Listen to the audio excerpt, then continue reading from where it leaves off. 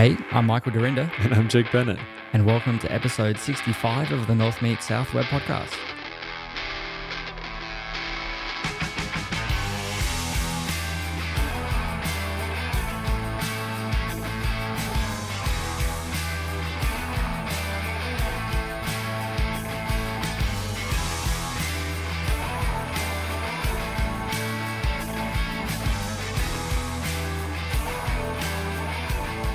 All right. Well, it has been quite the week for you. And I'm just going to go ahead and apologize in advance here because you may hear a little 2.5-year-old in the background saying, Mommy.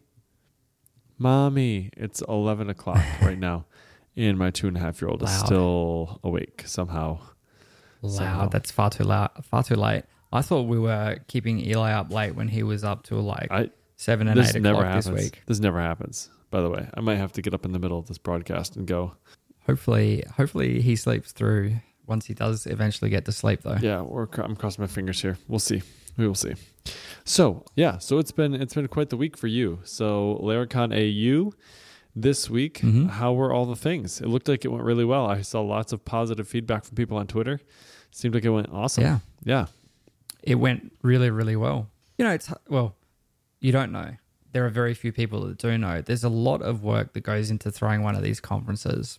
And I think the hardest part for me is getting good speakers. And obviously because we're all the way down here, we don't have the luxury, but both because of distance, because of money, and because of, financing and distance are the two main things that, we don't have the luxury of just plucking Taylor and Adam and Matt and Jeffrey and that, and the big name speakers every year. So we have to form a really nice balancing act between those big name speakers and not going bankrupt.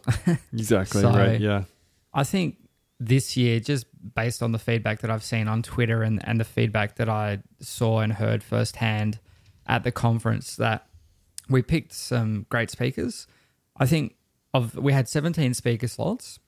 Of the 17, we had 8 first-time speakers, which I didn't seriously, that's really crazy. count on. Yeah, I didn't really count it until the afternoon of the last day. I went back and looked at, because I knew that we had a few of them, but I thought it was 4 or 5. Ended up being 8 of our 17 speakers were first-timers, and let me tell you, they were all terrific. That's amazing. They were confident. Their ideas were brilliant. Their presentation was flawless, give or take a couple of technical issues which we had right at the beginning of talks where slides didn't play and things like that. But Sure. even the most, nothing you can do about that. That happens to everybody, right? Yeah, happens to everyone. So all of the feedback that I heard from all of these speakers was terrific. And not only the 8 first time speakers, but we also had 5 speakers that weren't until now part of the Laravel community. So it was really nice to be able to bring them in and give them a place and to share their ideas. So everything went really well. As I said, all of the speakers were great. That's awesome. I know that one of the things that I always say, like with teachers, because I'm a formally trained teacher, but new teachers, like what they lack in experience, they make up for in excitement, right? It's like their first year, they're so excited, they've got so much energy, and they're so positive about their outlook on how teaching is going to go. They've got all these ideas, whatever, as opposed to teachers who have been in there for 30 years and they're just it's another year. They're just trying to get a paycheck. Yeah. It's just, whatever. Yeah.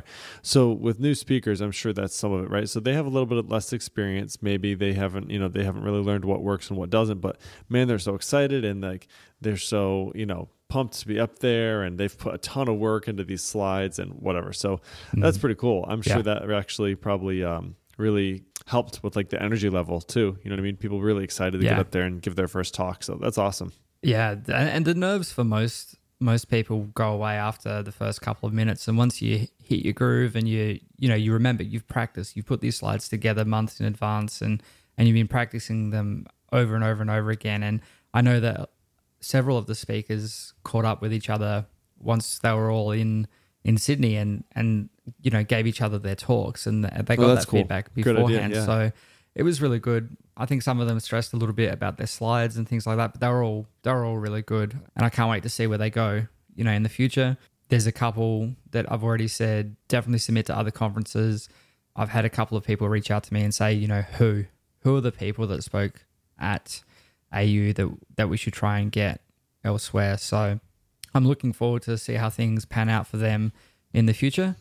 And I think I feel, and from the feedback that we got, we had a really supportive environment for those first-time speakers, and I would love to be able to do it in the future over and over again to give people a platform to launch their speaking careers. Because some people, you speak at a meetup, but it's a little bit different to speaking to a room, 200 people full of developers. Yeah, totally.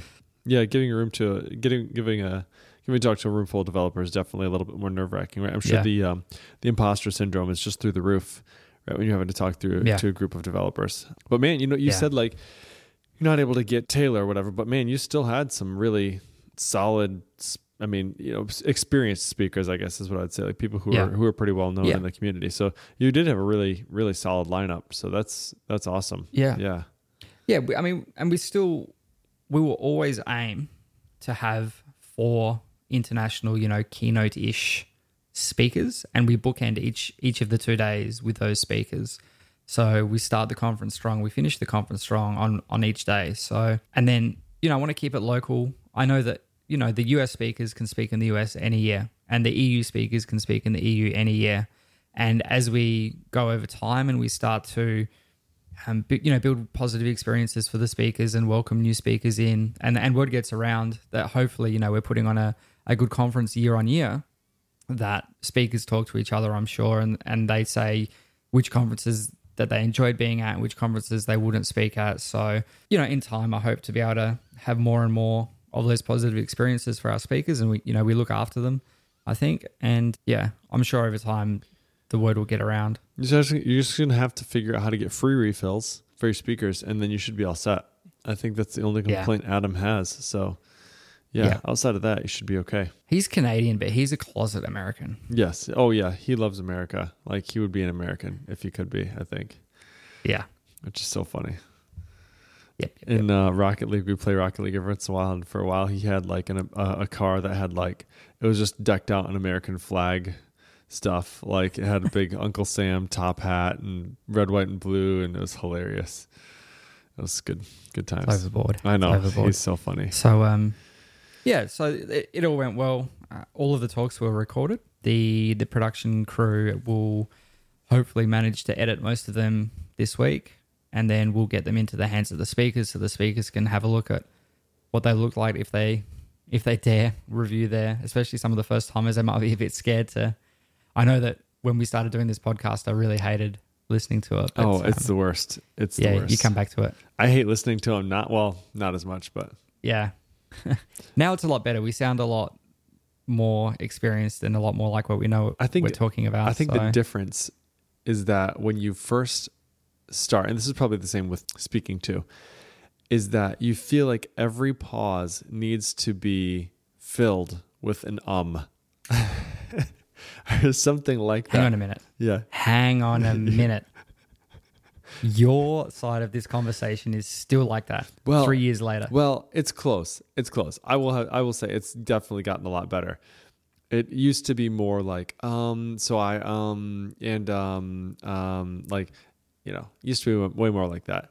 And I think we've both, and anybody who's been doing it for a while, I think you just learn to talk slower so your brain has a little bit more time to process instead of trying to talk at like a regular, I don't know if conversation speed is I try and be conscious of the and when the is coming, I consciously try and leave it out because it's much easier to see an empty spot in the waveform and cut the empty out than it is to cut around an Yeah. Now, you don't get the luxury of that when you're speaking, obviously. Sure. Right. For podcasting, then that's the next thing. And then because you become conscious of one filler, you start throwing in other fillers. I know that my new one that pains me every time I hear it is I know what you mean, Yeah. Yeah. So that was a lot of fun. I think everyone had a ton of fun. I think the 30-minute time slots were perfect. So we had, on the first day, we had 2 talks. Then we had a 15-minute break. We had another 2 leading into lunch or 3 leading into lunch. Then we had like an hour and 45 minutes for lunch, and then 2 and then 2. And then on the second day, it was 2, 2, 2, and 2 with breaks in between. So I think that was perfect. You get one presentation, you get straight into the next presentation. We did no Q&A. The feedback that I saw, again, around that, and, you know, it was Freek's idea for Full Stack EU, and then Taylor adopted it for Laracon US. I think 30 minutes is the perfect time slot. Yeah, I do agree. In terms of get on, say who you are, get straight into the meat and potatoes of your talk, and then off the stage and bring on the next speaker. Yep. And it keeps you engaged, because around 30-minute mark is when you start sort of change topics. Off. Yeah, change topics. Get on with it. Yeah, exactly. I do agree. Yeah. I agree. So, yeah, keeps everyone engaged, keeps the ideas fresh. For me personally, it's really hard. I loved it. I loved emceeing last year, and I loved it just as much this year in, you know, getting involved with the crowd and getting involved with the speakers, but it's really mentally taxing, because I don't take any notes. I've got like one line saying who the speaker is, and I've got one line to introduce the topic itself, and then everything else while the speaker's coming on stage and plugging in and getting set up is working in the previous talk and things that they had. So it's because I'm running around like a blue ass fly, organizing and getting people ready and you know, chasing up other organizery type things. And you know, in future, as the volunteer base grows, which it did this year, we had 6 or 7, I think, different volunteers helping out. But, you know, being able to pick up key things from a presentation and working that into the intros, it just makes everything feel much more organic and keeps people awake, I think. Yeah. Keeps them engaged in between. Yeah. Yep. That's cool. But in terms of like everything, it just went smoothly. The venue we're at and the staff that are there are perfect. They keep everything on track. They make sure that people get in and out when they're supposed to. Now, were you able to use the same venue as last year? Yeah. Yep. Keeps it easier. Yeah. So it does. And I was very surprised that we didn't have a huge number of return attendees. I think it would have been about a 70-30 split this year, which was interesting to me. So I wonder what we did wrong last year that made them not want to come back. Or maybe they were just too slow to buy their tickets this year.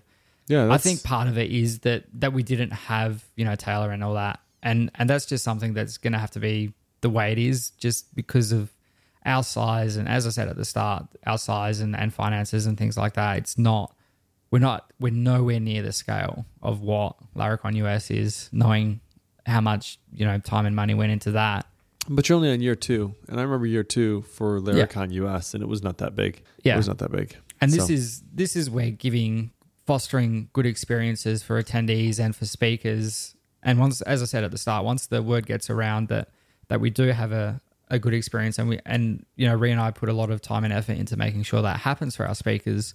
Anything we can do to accommodate them in terms of travel or accommodation or whatever, you know, we try and do our best to, because really, if not for the speakers, there is no conference. Correct. Yeah. No, there's no point having 200 people in a room if you're not going to have people to speak to them and put on good quality presentations. And the more you look after your speakers, the better it is for the audiences, and the more likely you are to attract more speakers in future. So it was all a balancing act for us this year, but I'm really happy with how it turned out. And I said to the cash money, I'm just going to crawl into a bowl for the next week or 2 before I start thinking about next year. Seriously. Yeah, you got to take a little break here. As long as you have the venue like sort of like reserved a little bit, you know, for next year, you've got time. You've got time. Yeah. That is one thing that does make it easier, is if you have the venue, if you know you're going to be at that venue next year, that'll be, I know that's a big part of it for Taylor every year, right? Is like figuring out where the venue is going to be. Then it's like budget for that. Then it's new vendors. Then it's all that stuff. Yeah. I mean, we're fairly limited. When I say limited in terms of cities. I wouldn't go to Melbourne just because it's that little bit further to travel. Brisbane, I don't really know anyone there. I don't have any contacts on the ground that I can, you know, rely on to help me put on a good conference. My hometown is too far away from anything, and Perth would be really good, but I don't have the quality of connections there either. So it's probably going to be Sydney again next year. I spoke to the venue we're at, and I said, look at the dates that you've got free. next October. So Yeah. I don't think it's a bad venue, and as it's a 230 seat venue that we can expand up to 380. And I honestly don't want the conference to be any bigger than 380 anyway. I think, once you start pushing that size, it's just lots of people moving around. It's too hard to keep everyone on the same page kind of thing. So it can be done. It's we'll just a ton more work. Yeah. Yeah.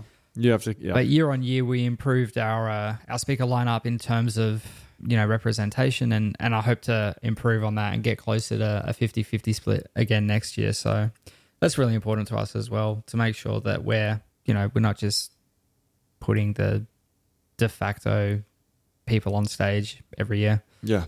Yep. Give a couple other people in the community a chance, and people from the outside too. It's obviously super helpful to have that other perspective. Yeah. Yeah. Very cool. Awesome, man. Well, good job on that. What about you? What did you get up to in the last? Oh gosh. Yeah. Thanks. Dude, this was like a week from hell. I'm not kidding. Like my wife, Laura, was even just like, oh my word, it's been a day every week for you, or every day this week. I was like, yeah, it's been. Yeah. So we have been messing with SAML authentication. So federated access, as it were. So long story short of that is essentially if a company who has their own identity management stuff, be it Active Directory or they use Auth0, or there's a million of them out there, right? But they manage their own user access and privileges and stuff like that internally somehow. They want to use that same identity provider essentially to log into your application. So that's fine. It's very similar to what it would feel like if you're logging in with GitHub or Facebook or something like that, right? So you basically detect a user from their system, either by like an IP address. So you say, oh, it's coming from this IP address. I know that's, Michael's company. What's the name of your company again? Superloop. Superloop. We'll use that as an example. Oh, looks like that's an IP of Superloop's. I know that's them. So I'm going to go ahead and redirect you with an authentication request over to your portal where you will log in. And so the nice thing about that is that your credentials never leave your network. The user credentials that are put in, your username and password, are always being put in on your network. And so they never get passed over the line anywhere except for inside your network. And then once you've been authenticated inside your network, then your identity provider will create a response request, sign it with a private key, and then send it back over to an endpoint that I've specified. My side will then check the signature, make sure that it's good, and then we'll say, okay, grab me whatever piece of identity I've asked for, probably email or something like that, as well as any other information that you've decided to send over along with it, and then either sign you in or create your user, or however you want to do that, and then you're all set. Sign you in to the application. So works great. Really, really cool. Pretty awesome. It was not that difficult to implement, actually. The process itself is very simple, very, very simple. Mm-hmm. And there's a library out there, a really good library. I'll have to find the link and we'll post it in the show notes. There was two different SAML libraries we found, but one of them was definitely far easier than the other. It handles creating all the routes that you need. It handles encrypting and decrypting all the XML stuff. Signing and all of that stuff. Basically creating the payloads that go back and forth. So really simple, super nice to set up. So got that all ready to get deployed that on Monday night. Everything's hunky-dory, no problem. Well, Tuesday morning, it's not. Tuesday morning is a bad day. And the reason why is because we have this reverse proxy that sits in front of this application. And it was just a mess all day Tuesday, all day. So I rolled it back on Tuesday night. I'm like, forget this, not doing this anymore. So gave it to the other guys, the IT guys, and basically was like, you're going to have to figure this out because this is not my wheelhouse. This is not what I do. I don't know. You'll let me know when it's ready to go. So handed that off to them because that was just a nightmare. And then on Wednesday, we have an RDS. We're testing, pushing a bunch of stuff to RDS because we had a local database server that was having some issues and we were having to start doing tuning and stuff on it. We're like, you know what? We don't have a DBA here. It would just be cheaper to just pay RDS to handle this for us. And then we don't have to have it has snapshot backups every minute kind of thing. It's just it'd be really nice. So we're pushing things to RDS. Well, two of them, the two apps that we had on RDS just decided to go down on Wednesday for some reason. Yeah, AWS had a whole bunch of issues this week with different things. Yeah, they did. And with that issue, actually, with that, like SQS went down or something, and Taylor had that whole deal, whatever, and it was weird because I think he was like, yeah, it's not working, but their dashboard, Amazon's dashboard, was like all green, everything's good, and it's like, no, it's not good actually, and so we had some of a similar situation where RDS was just down, just stopped working. Dashboard's all green, everything's working fine. And it was down for like an hour, and then all of a sudden it came back up. So we're freaking out the whole time trying to figure out, like, is it us? Like, what's going on? And then all of a sudden it just comes back up. So I was like, well, I guess I'm glad we didn't move everything over there at once, but I'm hoping this is just one of those, like, okay, once every 3 years you get these weird instances where like AWS just starts to flake out or whatever. But man, hopefully that doesn't happen often, or else obviously that's going to be a big problem. So we'll see. That is the downside to relying on Amazon, is that it's no different to Amazon going down or your own tin going which down. It did. Someone still has to fix it. Ours has gone down. It's just that when it goes down internally, you can at least say, oh, we're working on it. We know what's going on. With AWS, you don't really. It's just kind of like, okay. Yeah. So you just kind of have to have a fallback plan in place. So, my fallback plan is like, okay, I have local backup, or not local backups, but I have like backups in some location where I can quickly snapshot, restore those to a local database and change the address or something. You know what I mean? If I really needed to. Yeah. So, yeah, it was a mess, dude. It was it was not a good week. It was a bad week. So that kind of stunk. But the good thing about weeks is they end. Yes. And then you can trial again next week. Yeah. That being said, though, I did get to work on Then Ping Me for a while, which was really fun. I didn't get a chance to look too much at what you were doing, other than the high level notes that you were sending me on Telegram. Yeah. So basically, we have the structure in place that you've been working a lot on the package and getting the project like set up from like step one. So logging in, and then basically we create a project for you automatically, and then give you the directions to get that project up and running, which is essentially Composer install the package, run this command, and then all of your tasks will just appear in the dashboard there. So that's good. So I kind of took on the next piece, which was, okay, how do we handle when a task pings in? And so we have 3 different types of payloads that will come in. We have a starting, a finished, and a skipped. So the starting and the finished is just what it sounds like. If the task started, if the task finished, and then skipped is if you have a job that is scheduled, but it has some conditional rules around running or not. Right, so if you have like a when method on there, a truth constraint, they call it. Okay, a truth constraint. It's a good, that's what it would be then. So you can check, right? You can pass in some closure, and if it returns true, then it'll run. If it returns false, it won't. So skipped is just another payload that we might accept. So I created rules or not rules really, but how do we handle those things? So there was a couple challenges. Number one is we're using webhooks, like Spassie's webhooks package, which is good. It's just I've never used it before. So there's a couple pieces to it that were new to me that I haven't done before. But like you said, and you teased me on Twitter, you're like, you really hate signing those payloads, don't you? It's like, yeah, you do. It's just funny. Which was surprising because you were just talking about doing SAML and all of that signing that you're doing. Yeah, literally. That was like, and I said on Twitter too, like, it's a new experience for me. Like, I've never done signing of payloads or anything like that. Like, I always just protect routes with like an API key or something like that. But a user API key and a token guard with Laravel. But signing the payload is fine too. Here's my question. So like, we sign the payload, fine. If somebody just modified like the vendor package stuff, right? They could send anything they wanted though, right? I mean, we can verify that it's coming from...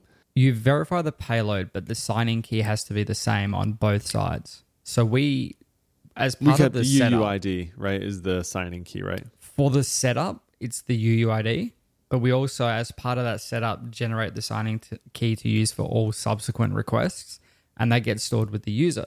So the user creates the payload, we sign it on the client side with the package, and that gets sent across with the signature in the header.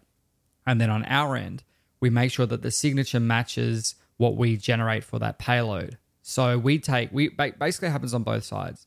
We take the array, we JSON encode it, we do a hash of that to get the signature using the signing key. And when it comes, so that's all in the package on the client side. And when we get the payload, we know what the user is, right? Because it comes to their project. We get the user's signing key, and then we do the same thing on our side. And then we make sure that the signatures match. So that means they can't modify it in flight and all that kind of stuff. So if you change the signing key on your side and it's different to what we have within the SaaS side, within the server side, then we'll be able to say, well, that's not a valid payload. So that's why we give people the option to obviously update that signing key later as well. Yeah, I think what I'm saying is the signing of a payload really only prevents like man-in-the-middle attacks. Is that right? And it prevents invalid payloads from being sent as well. Does it though? Because all you have to do is just have the correct signing key. You don't like. So what I'm saying is, if they have the correct signing key, but they go into the package and they say, remove this key. Don't send that key along with a starting ping. Mm-hmm. So I can't say that like 1000% for sure, like just because a payload is valid because they signed it with a key, that I should never have to validate anything on my side of things. I actually still do. And the signing of the payload is not to say that you don't validate what's in the payload. Yeah. The signing is just to validate that the person that should be sending that payload is sending the payload. Right. Yes. Yeah. So I guess we still have to make sure that the keys are there, that the right types are there, that they don't send like some arbitrary string that we don't know how to handle. Exactly. That they don't remove a key that we're expecting. Because that would then go to the secondary layer, and that's where we would send back we wouldn't send back a 422 at that point. Well, we could send back a validation error at that point. Yeah. Yeah. So I guess what I'm saying is like the signing of it really is, it protects the user from somebody modifying their quest in flight, as you called it, but it doesn't give us any conveniences. It just makes sure that we have an authorized user. It means that we don't have to worry about. It means we don't have to worry about API keys and all that kind of stuff. Sure. And it means that you don't have to authenticate with an API. You don't have to cycle the keys, whatever all that other stuff is. It's how it's quote the way to, or probably the most convenient way to do webhooks between applications. So we do still sort of have to manage a key, right? Because the key that we generate a key when they compose or install the package, or when they run our command once they do that, right? Which is the signing secret. But it's all a hands-off thing. They don't have to come to us and do that. They can come to us if they want to change it at any point in the future. It's just the convenience that we pre-generate it and set it up as part of the project setup. Yeah. So when they actually go to deploy and they need to know what to put in their ENV, do they have to grab that from their ENV, or how does that, like, what's the story look like for that? So the way that we do it currently is we set it in the ENV when they install the package. Now, you're probably installing the package locally. Yeah. So I'm not really sure the best scenario there, whether you change the key or, because then, they're going to have that same key for their local environment as their production environment and so on. So and we're just checking, but we in the package will just check to make sure that like they can't do a starting ping or ending ping or anything. I think we talked about that, saying like you can't actually run something from production or from a non-production. We won't listen for those. We listen for like scheduled tests. I think we can. You may have a staging environment that you want to still monitor. I think we still log the pings that they come in and just flag the environment that it's from. Okay. And by default, only act on things that come from production. Interesting. Okay. That's it's possible. You could just make it a configuration thing that says, log all pings, or only log pings for production, or only log pings from these environments. I think by default, probably just production only anyway, at least when we ship the initial version. Yeah. So I'm interested in figuring out kind of what that looks like, because we'll have to probably talk about that like with the user, right? We'll kind of have to explain to them like, hey, when deploying to production, here's how you deploy to production. Take the key that was generated in your setup in your .env and bring that over to here, or here's your signing secret. Like we'll give that to them and like in the app or something, right? Mm-hmm. There is no reason, like they could Composer require the package locally, and then run the setup command in Yeah. production. That Yeah. works. Sure. And we detect if you've got cached configuration, when we write the variables to the environment, we will also recache the config. So the only thing we won't do is restart npm, FPM rather. Gotcha. Yeah. So, there's a few approaches to that. I think there's probably a command that we could create that you'd run when you do it on deploy. Like we talked about this at last episode where Yes. we create a command that you run as part of your deploy to update your tasks and whatever else. The other thing I was thinking about, which is interesting, is you could do that too with like a GitHub action. So if you use GitHub Actions, which is still in beta, I'll try to. yeah, it's pretty cool. And All of the then ping me tests failed when I enabled it for some reason. oh really? Yeah. So But only in GitHub Actions. It was fine in Chipper and it was fine in Travis. local. It's just Oh, okay. a whole bunch of stuff broke in GitHub Actions. Yeah, so so we don't use GitHub Actions right now for testing. Like we use all our testing stuff in Travis and all that, and it's fine. But you can have, so Sentry, for example, you can create releases when you push code. And then you have to, when you deploy the release, you then have to let them know that you're deploying it to an environment, like to production environment. So you can create the release ahead of time. The thing that you have to create the release in Sentry, though, that makes it the most useful is you have to have the SHA of the most recent commit that you're pushing, and then you have to have the SHAs of all the commits in between the last push to production and the push to production that you just have now. So, like for example, if you're merging in 10 new commits, it wants to know about all those commits and who was responsible for each one of them. And then what Sentry can do is it can intelligently say, oh, it looks like you had an error on this line in this file. Who was the last person to push that? Oh, looks like that was Michael Dorinda. Okay, assign that task to him. He's the one who should be able to figure this out because he changed that line, right? Well, Laravel Envoyer does not know anything about Git history because it just downloads a tarball. It's a zip basically, and then expands it and installs it, and no big deal. But it doesn't know any of that stuff. Well, GitHub does. So when we push to master, we have a GitHub action that will say, go, do the Sentry CLI, and then use our key, and it has a spot for secrets in GitHub as well. So use our key and go ahead and push up all the commits and tell Sentry that we're creating a release. And then in Envoyer, the only thing you have access to is the most recent SHA. So in Envoyer, then we will say, go ahead and deploy that release in Sentry. So we just tell it, here's the SHA signature, deploy that. We're deploying that release. And then it does that. So that's cool. But in GitHub Actions, we could say, if you have that, we could just say update all our tasks. It would just look through your scheduler and push any new tasks up to then ping me. Yeah.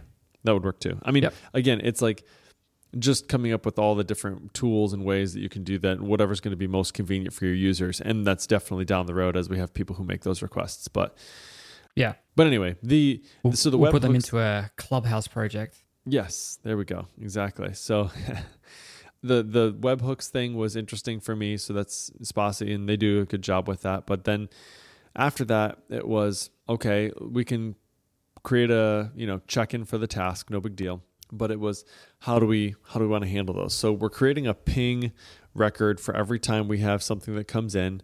And once a starting ping comes in, it will also update the next run at on the task.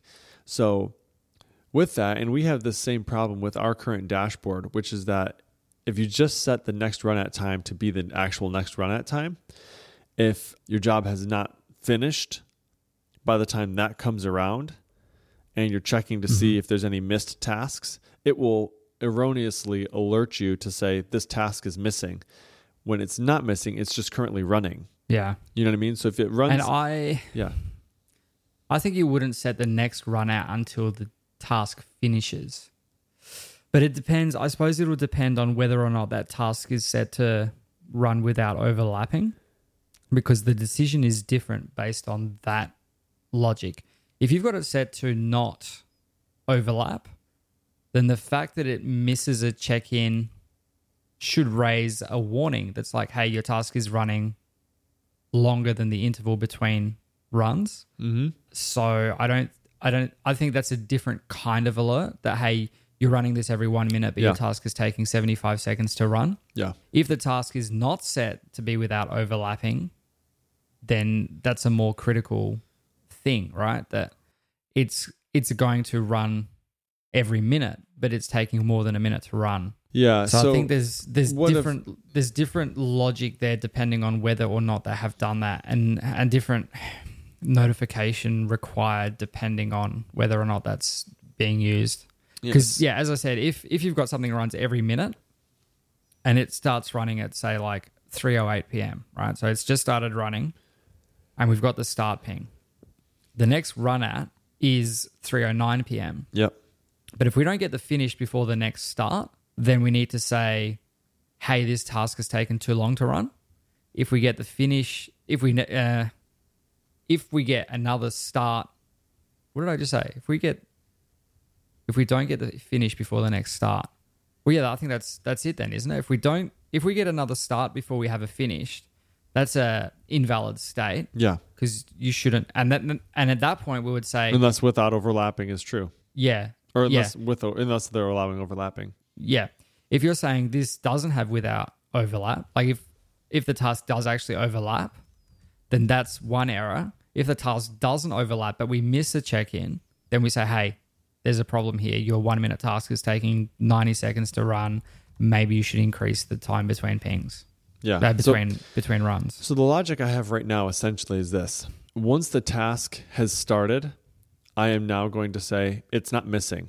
The task isn't missing. It actually started. So that's not the case anymore. So as soon as I get a starting ping, I say set the next run at.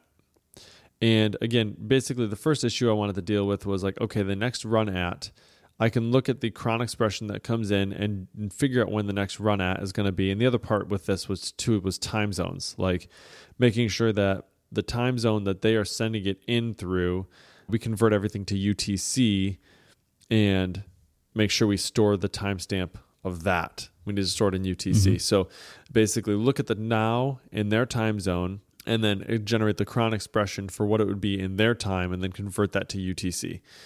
Because that's important so that we can store it on our side and make sure that everything's consistent for us. Yeah. So doing that, but again, you don't want the way that I want to check to see if something is missing is I want to look through all the tasks and I want to look at the next run at. And if the next run at is in the past, it's in an error state or it will be fired into an error state, right? We will move it from a passing task to a missing task. Well, that would depend on the state that it's in at the time that you check, right? If the next run at is in the past and the job is still running, that's a problem. So but if the next this run is how is in the past. Yeah, so this is how I've gotten this. So because there's basically three things. So the way that I'm making this work is if the starting comes in, as soon as starting comes in, I record that ping and I set the next run at on the task.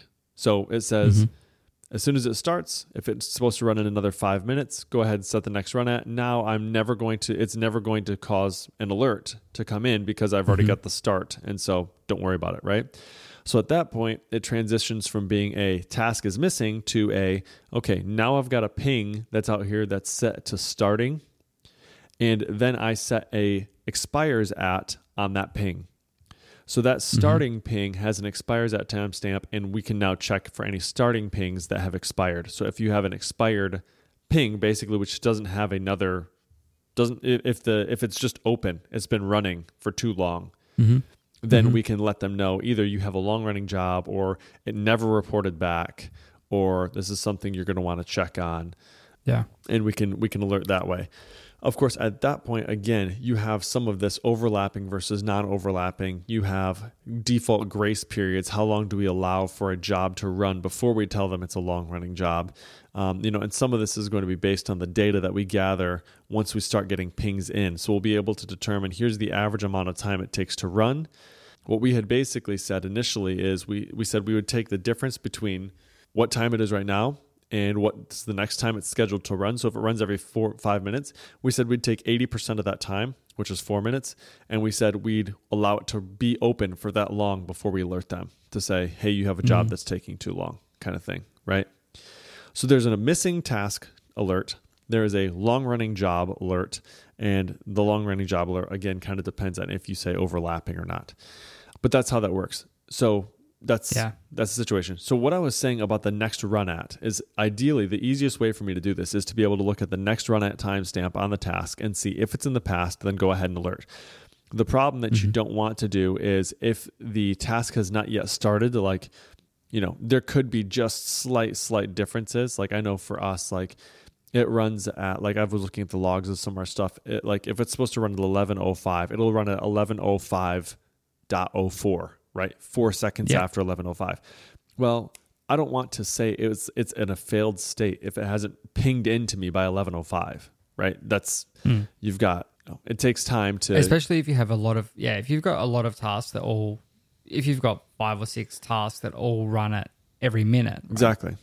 Then it might take, because the scheduler will loop over the commands that are due to run sequentially. Yeah. So it could be a few seconds before it gets to the one that needs to run. So you need to know what the lead time is on when it's actually late. Yeah. And you could say it's late after 15 seconds, after 30 seconds. Yeah. So what I did is if you've got a task that runs every minute that's late after 30 seconds, you could have a problem. Yeah. Yeah. So right now what I have is I have a default grace period of 60 seconds. We can change that because it also accepts an argument to say you can pass in whatever. So if you don't pass in anything, it will go ahead and set it to 60 seconds after the next run at. If you pass in something, it'll set it to however many seconds you set after the next run at. So all of that to say this: when a starting task comes in, we figure out what the next run at time is on a task, and then we add 60 seconds to that. That way, we can just do a very, very simple query, run over any that have the next run at in the past, and those will all have events fired on them to say these are failing or they are missed, however we want to call that. So I think the logic for it is decent, and it'll make the checks quite simple so that it's just a database query. And that was my goal, because as this gets larger, you're going to want to make sure that those queries are really fast to be able to check for missing and not have to say like grab all of them and then go each over them and then determine, whatever. You just want to do a query and then you're done. Yeah. Yeah. So that's where it's at right now. The other thing that you have is what you mentioned, which is like a state machine, right? So if you have a task that's in a started or a pending or in progress, we're still nailing down some of the states, I suppose, of a task. So if it's pending and you have another start method or another start ping come in, obviously that's not correct. Yeah. So that would then, throw an invalid state, and then you'd have to figure out how you want to handle that. The good thing is most of these things that I'm talking about right now are sort of edge cases. So we'd certainly want to account for them, but we can still ship a useful product without having handled every edge case. So what I'm trying to do is handle the majority of them, and then we'll loop back and kind of pick up the rest of them as we go. But with that being said, like as far as the logic is concerned, like I feel like I'm getting quite close to actually having something useful. So that's good, because my team needs this actually. Yeah. Our current dashboard is a freaking hot mess. Our current dashboard is basically like you go in and set up a job and try and mirror what it looks like in the scheduler. So you kind of say like, this runs every 5 minutes, this runs every minute, this runs every 10 minutes, this runs every hour, this runs every whatever. And then it will also have that same problem, which says like, if it hasn't run by 11:05 on the dot, it's failing. And so I get an alert, and then 30 seconds later, it's not in an alert status anymore. So by the time I go to look at the dashboard, it's back to green, so it's just annoying. Yeah. It's really annoying. So we'll get there. Yeah, we'll get there. Yeah. So we got some good stuff going on. Can we talk about the fact that we missed October? Yes, we can. Let's talk about it. Should we probably update that page? We should. We probably should. I don't think we're far off, but yeah, we should probably just push it and say November. Yeah, I agree. Sorry to anyone that was expecting in October. Jake had his you were working on a project that meant you couldn't start until the 1st of October, and I was getting into Oracle AU stuff, and so it slipped, but we've been working on it. We've been plotting away as we've discussed in the last few episodes, and hopefully we'll be able to have it in a state where we'll start playing around with it on our own projects and over the next couple of weeks, and then we'll get some people in the early access list to check that out as well. If you're interested in a Laravel specific schedule task monitoring solution. Definitely check it out at thenping.me. I think you and I discussed sending out a email to that list. Yeah. And just letting people know where we're at, to those of you who aren't listening to the show, or to clarify some of the thoughts. So we'll do that as well. Absolutely. Yeah. So it is exciting. Like it's like, again, we've both said this, like if at the end of the day, this literally means nothing except for we have a better tool for our teams, I'll still be really happy with that. Mm-hmm. So yeah, that's kind of where it's at right now, and the current state of things. And there's a couple different pieces of tech that I'm kind of like, not even tech, a couple different sort of patterns that I'm thinking through as far as like what would be really helpful with this. So I said today that it was event sourcing seems really interesting for this, because there's a couple things where it's like, okay, if you've only had one, if it's only failed one time, do you need to alert? And then like if you want to have customized, well, if make sure it's failed 3 times in a row before you alert me or something like that, or those kind of things become easier, I feel like, with event sourcing, because you just look at the last, you just have these aggregate routes, which you can say, you can put all your business logic straight in there. So you just record the events, and then in the aggregate route, you have all your rules for how you want to do that. And then in the future as well, you can rebuild stuff. So you can say like, I'm actually interested to know how many times has this failed? Or not even that, how many times have I alerted somebody? Or how many times have we had 3 failures in a row and then blah, blah, blah, whatever. I don't know. It's just the data is all there, so you can rebuild everything at any point in the future. Like if there's something you don't know you need yet and you're not recording it, it's like you can't know that in the future until you start recording it. So yeah, I don't know. It's interesting. David Hemphill was like, just try it out. Like this is the whole point of some of these side projects. It's just, you haven't had a chance to do that before. Just try it and see how it feels. So we'll see. I think I'll probably stay on the MVP path for now, but I may look at it in the future. Yeah, conscious of the fact that we're already running a little bit late with it. I think changing tack to use event sourcing. Yeah, no chance. Not right now. Is probably not the wisest of ideas. I agree.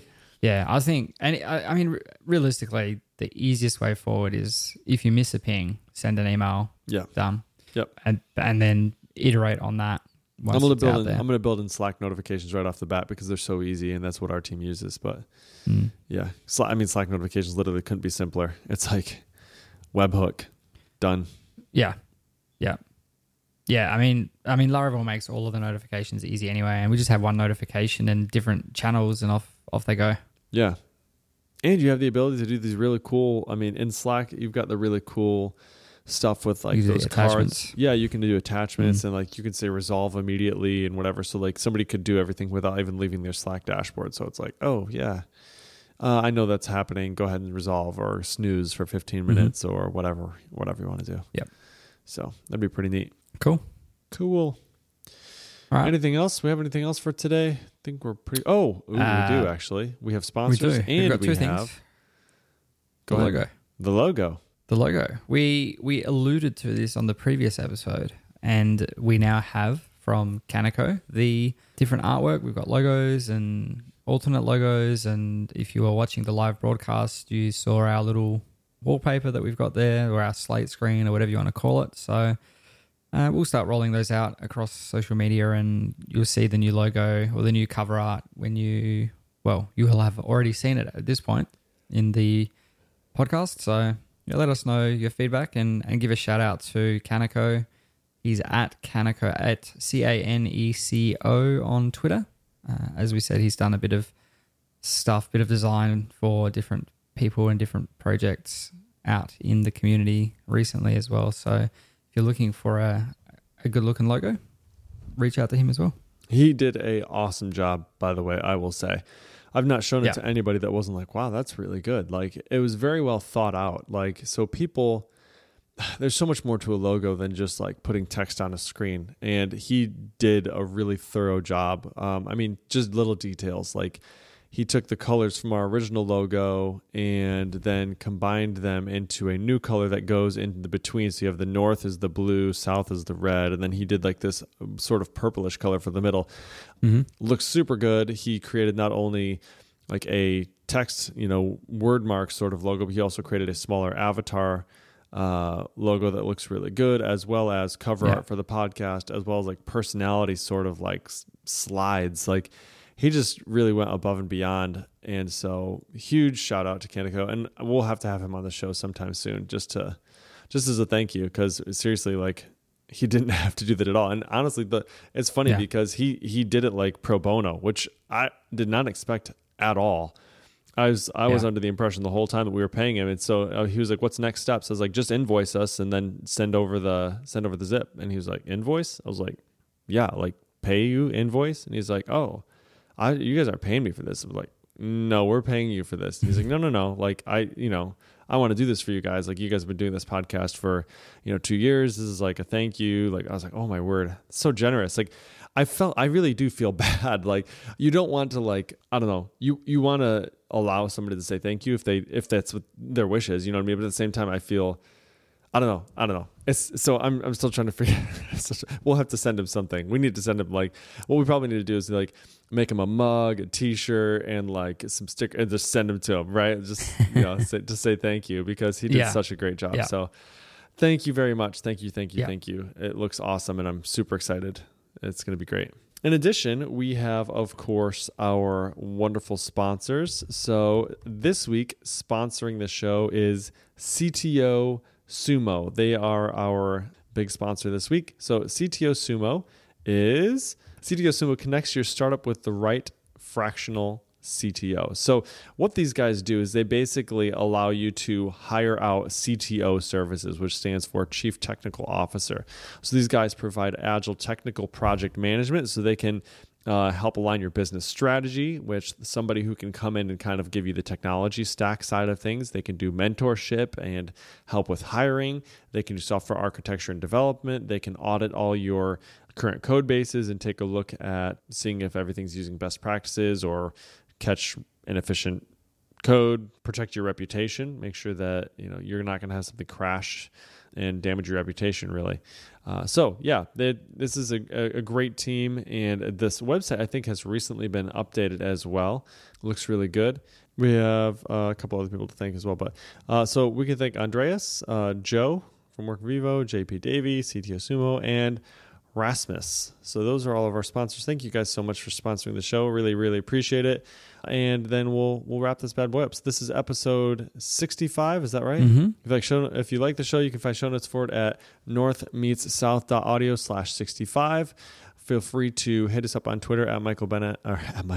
Can you believe that? That's amazing. At Michael Dorinda, at Jacob Bennett, or at North South Audio. Any questions or comments? And then, of course, if you like to read us up in your podcatcher of choice or share us with your friends, we always appreciate that. All right. It is midnight. I'm going to bed. Yeah. Yeah, good idea. Eli just woke up, so I'm going to go and deal with him. I've been watching my little dude on my camera here, and he's finally asleep. Crashed out. He finally passed out. All right, everybody. Thanks so much for hanging out with us. We'll see you in a couple weeks. Bye. See you. Bye.